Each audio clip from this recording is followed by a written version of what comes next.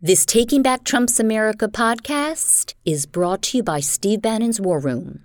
Listen to Bannon's War Room live daily from 10 a.m. to noon and 5 to 6 p.m. Eastern Time on Rumble, or subscribe to Bannon's War Room on Apple Podcasts. Bannon's War Room.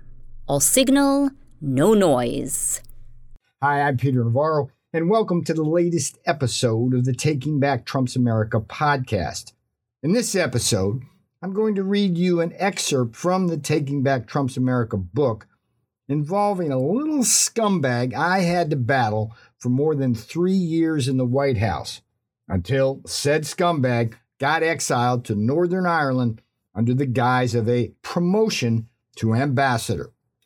I'm talking, of course, about former OMB Director Mick Mulvaney, who graduated for a brief, dull moment to acting chief of staff in the Trump White House. In that position, he totally screwed up the Trump MAGA agenda on a daily basis.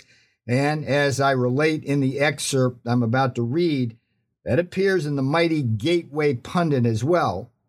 The Hoff brothers are awesome, by the way. This dumb Mick almost got the president impeached.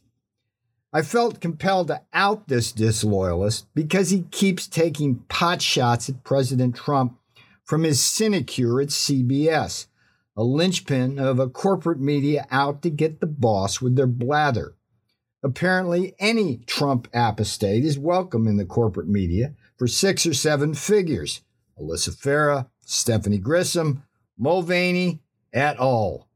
The broader lesson offered up by Mulvaney, of course, is, as I prove in the Taking Back Trump's America book, bad personnel is not just bad policy, but also bad politics. Mulvaney truly is a scumbag now biting the hand that once fed him. So here's the excerpt. And please do order Taking Back Trump's America on Amazon today. It's the keys to the kingdom of taking the House back from the Pelosiites and putting Donald Trump back in the Oval Office. Mulvaney, another Trump disloyalist, bites the hand that fed him. Who is the inside mole who helped the FBI in its jackboot raid on Mar-a-Lago?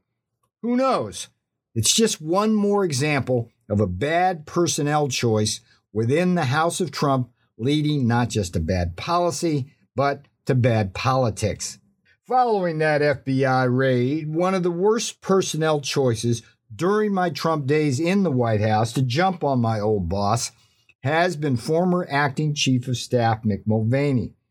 The last time I saw this ungrateful Mick, he was cleaning out his White House office and readying himself for the beautiful gift of an ambassadorship to Northern Ireland, a sinecure the boss over-generously gave Mick after Mulvaney's big mouth almost got Trump impeached. Of course, Mulvaney is not the only White House insider who has trashed the boss. Others, like Larry Kudlow, Stephanie Grisham, Alyssa Farah, and Kayleigh McEnany, have been all too quick to disavow Trump to get back in the good graces of the corporate media and thereby land lucrative TV gigs. Yet, Mulvaney sticks most in my craw every time I see this cocky windbag wax ineloquent with another gratuitous slap at his benefactor. CBS must pay Mick by the Trump bash. Mulvaney is an extreme version of a libertarian opposed to any kind of market intervention. Accordingly, Mick strongly opposed the twin pillars of the Trump MAGA economic policy: Buy American and trade tariffs. Mick did so first as Office of Management and Budget Director and then as acting chief. And as the tip of Trump's MAGA spear, I was constantly at odds with this fifth columnist. My first inevitable clash with Mulvaney would come quickly in 2017 over the Jones Act. This oldest expression of Buy American legislation requires all ships carrying cargo between 2 U.S. ports to be American-built, owned, crewed, and flagged.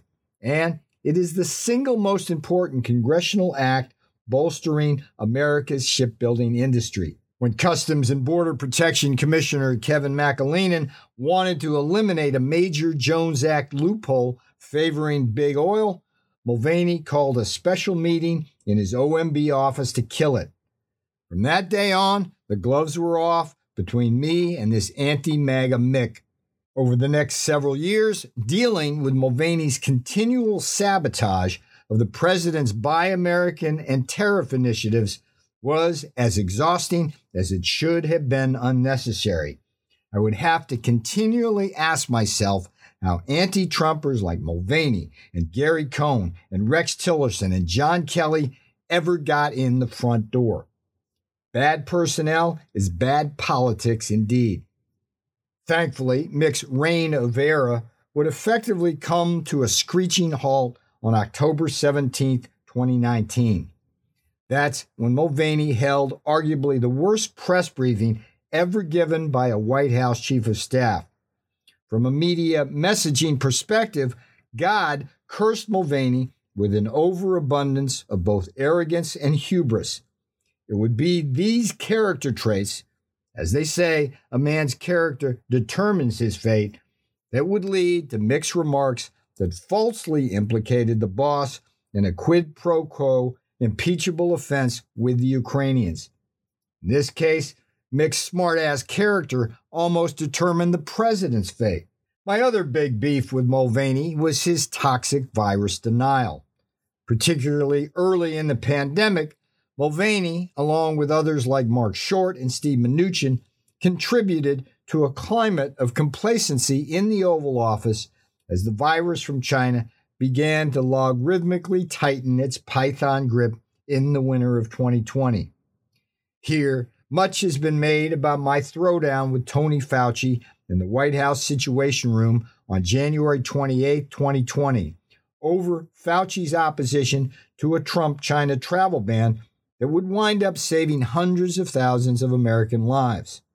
Yet, on that fateful day in the sit room, I would also have to go mano a mano with an equally recalcitrant Mulvaney.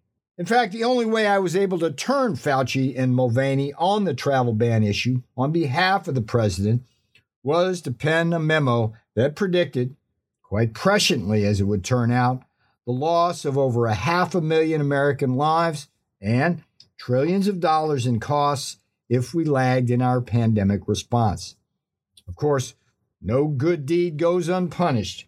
For that Paul Revere virus is coming memo, Mulvaney would banish me from the coronavirus task force forever. And the rest is, as they say, history. Were that Mick had never been part of that or any other White House history.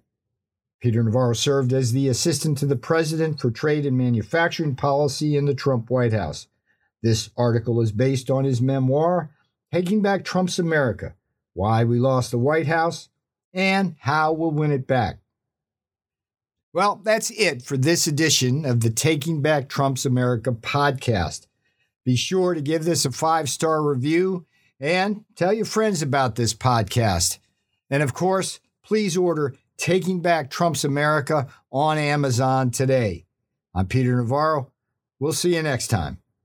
Taking Back Trump's America. That's the incendiary new book from former Trump trade czar Peter Navarro, available on Amazon today. Stephen K. Bannon calls Taking Back Trump's America a brass-knuckled insider's account of the merciless 2020 fall and miraculous 2024 rise of the White House of Trump.